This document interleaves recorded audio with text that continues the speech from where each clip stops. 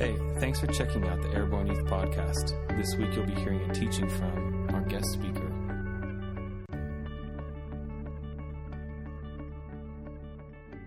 I don't want to be here if God doesn't show up. Do you know what I mean? Do you really want to sit here and hear some guy talk? Or do you want an encounter with God? You know, I think that he looks at your heart when you're sitting there and he gives you what you want. So I'm just saying, let's position ourselves to encounter God, because it would be so lame, and you guys probably couldn't wait to get out of here if he didn't show up.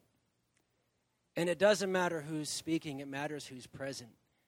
And so let's just close our eyes and lift our hands and say, Holy Spirit, come. Come closer. Amen. Okay, so I have this, dealing with Santa, this weird ability where if I hear a prophetic word, I can't forget it. It's not like I try really hard to be a good student or something. I just can't forget it. And so I'm going to tell you a few prophetic words. Does everybody know what prophecy is? Okay. All right. Prophecy is when a man speaks for God, and it's usually forthtelling, saying this is going to happen. It doesn't have to be forthtelling. It can be talking about you or maybe reveal secrets of your heart. But its purpose is to encourage you and to build faith. So all sorts of prophets come here, and every time they come here, I get in a service, because when I hear prophecy, I think, oh, that's going to happen. And I like to know the future, you know. So there was this prophet named Stacy Campbell.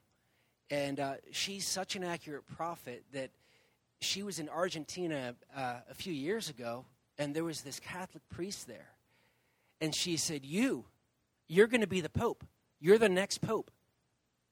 And he was. That's pretty scary. I'd hate to be wrong. You know, I gave that word to Ben once. It hasn't come to pass yet. Oh, Ben would be the best Pope. The Pope-mobile. So, Stacy Campbell came here, and she prophesied, and she said, revival is going to come to this place. And she said, it's not just this church, it's the entire region. And she said, and people will fly in from all over the world, and they'll come to your church, and they'll go to the Baptist church, and they'll go to the Mennonite church to see all these different flavors of revival. Now, if one prophet says something, that's good. But do you guys know what confirmation is? It's when another prophet says the same thing. And that means this is about to happen. So, you guys know Katy Perry, right? Yeah.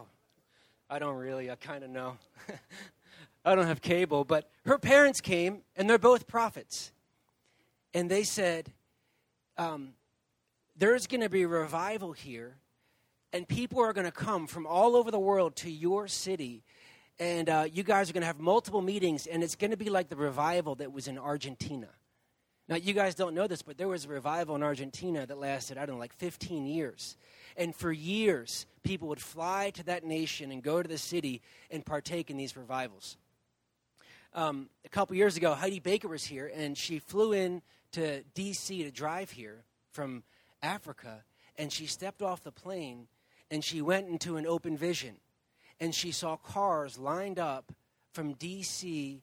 to Harrisburg because of what God was going to do. That's three. Three prophets saying the same thing. And here's where it gets interesting for you guys. A couple years ago, Cindy Jacobs came. And wouldn't you know what she says? She said, people will fly in from all over the world to this house. And she said, not just this house, but the region and other churches. And they'll come here to get their miracle because the revival will happen. And she said, this is key, listen. And in this house, it will begin with the youth. And she said, and the youth will take revival to their high schools. And miracles and signs and wonders will break out because of the youth of this house. That's you. That's you. See, you know, we don't just exist. We're not just alive. We're not amoeba. We're not frogs. We're not animals. That there is a storyline happening in this region in your life. You're not a mistake. There's no accidents. The way you find out about your destiny is by finding out about your history. So I'm going to give you a little history lesson about Pennsylvania. Okay? There was this guy named William Penn, and he was so zealous they wanted to get him out of England. So they gave him this massive piece of land in America. And he had 26 ships, and he set off from England. And in front of the 26 ships were angels visible to the open eye. They didn't plot their path. They didn't use their compass. They followed the angels all the way to America. And this guy, he was so zealous for God that he said, I want to do a holy experiment.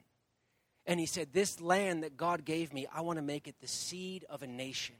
That it would be an example to the nations, that they would look and see what happens in this land. And it would cause them to want to do what's just and what's right. So that man, he had this dream in his heart. He had this faith. He had this prayer of his life. And he died believing. He died believing. But you know, guys, there's planters and there's harvesters. You guys are harvesters. If you go down to our Capitol here and you walk in the main building there where the dome is, you know, the big green dome, on the inside it says in like 6-foot red letters, may my God make it the seed of a nation and an example that would cause other nations to do what's right and just. Do you know this revival that's happening? That it's sort of up to us, but we're really the reapers. We're the harvesters of another man's faith. And so, you know, God doesn't just want you to come to youth group because your parents make you, because this is what you do. He doesn't want you to come here and be bored. If you don't hear God, you'll probably be bored. And you'll probably say, when is this over? But prophecy is because God wants to cooperate with you. You know, like you have coworkers who do something with you. God wants to cooperate with you. So I had a real supernatural coming together with my wife. And I went to a spiritual father, and he prophesied it was my wife and said a bunch of other very detailed stuff. And I was like, oh my gosh, that's my wife. I thought I wasn't going to get married, by the way. So it was a major step for me. And you know, God gives wives. God does not give girlfriends.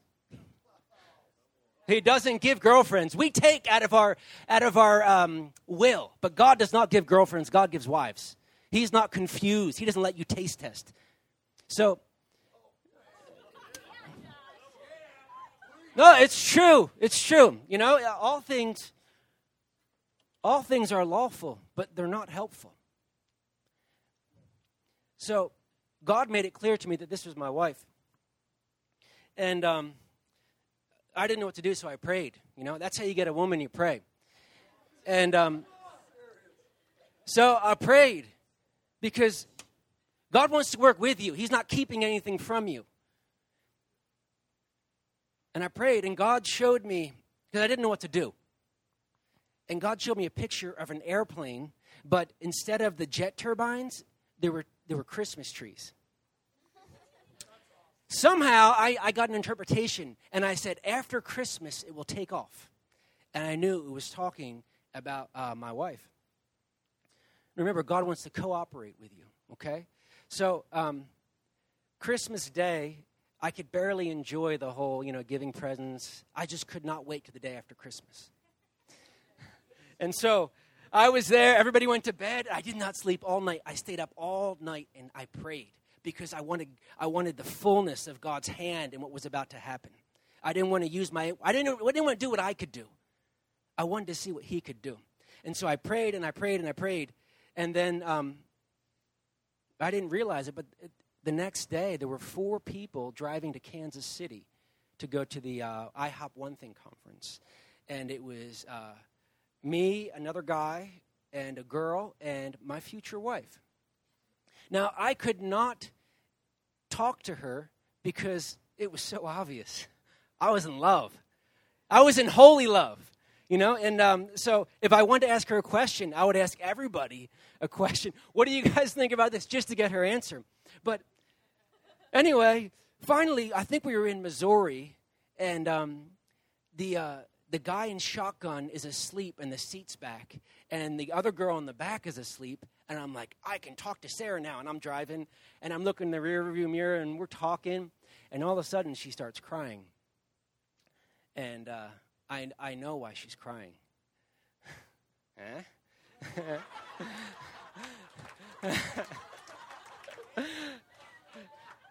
I knew she was having feelings for me, but she was so committed to God that it hurt her heart.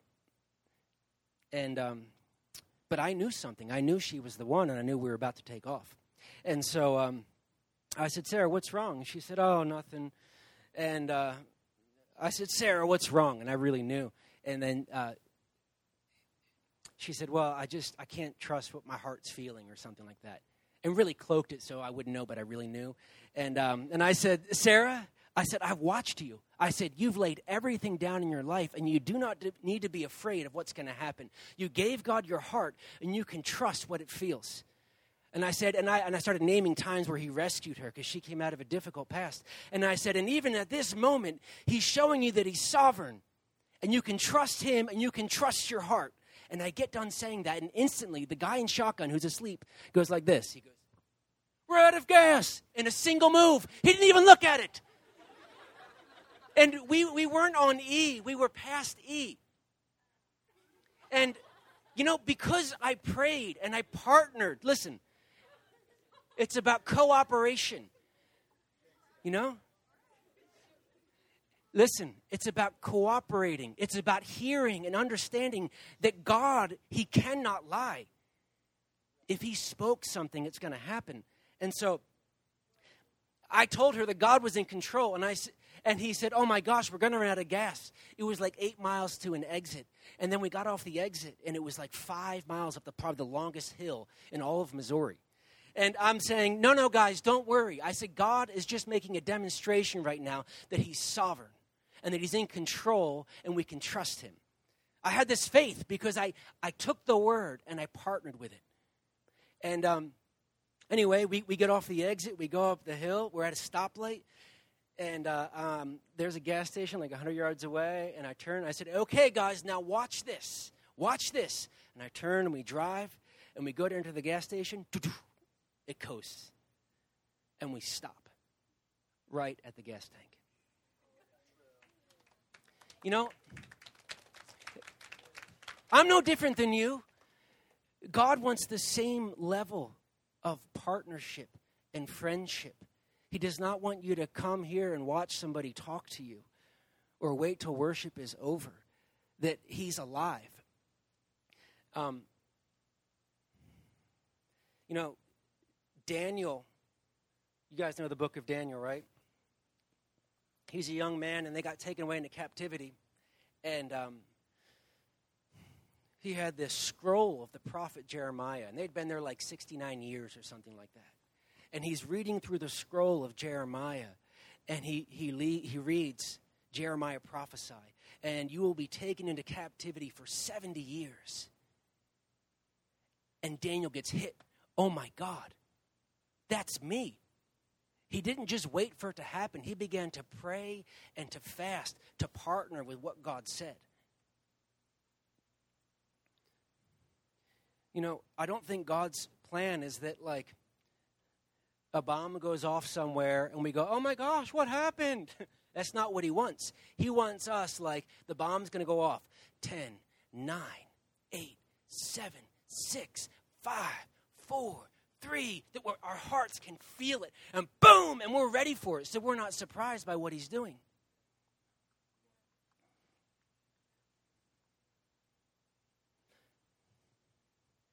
So, do you understand who you are? This whole building is for you. All that the pastors have done is to carry this football to this point so you guys can receive this gift.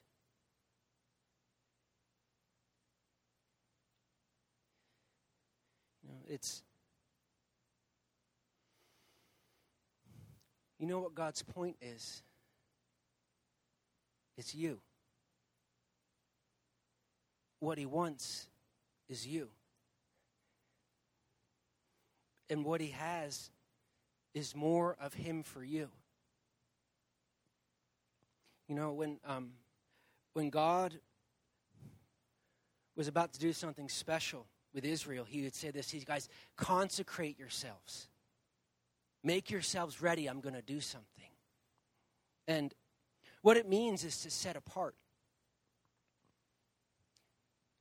On the priest, on their turban, they had a big golden plate, and it said, holy to the Lord. You know?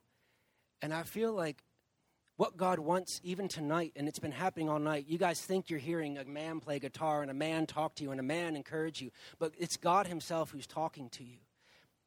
And God is asking you if you'll partner with him. God is asking you if you will set yourself apart.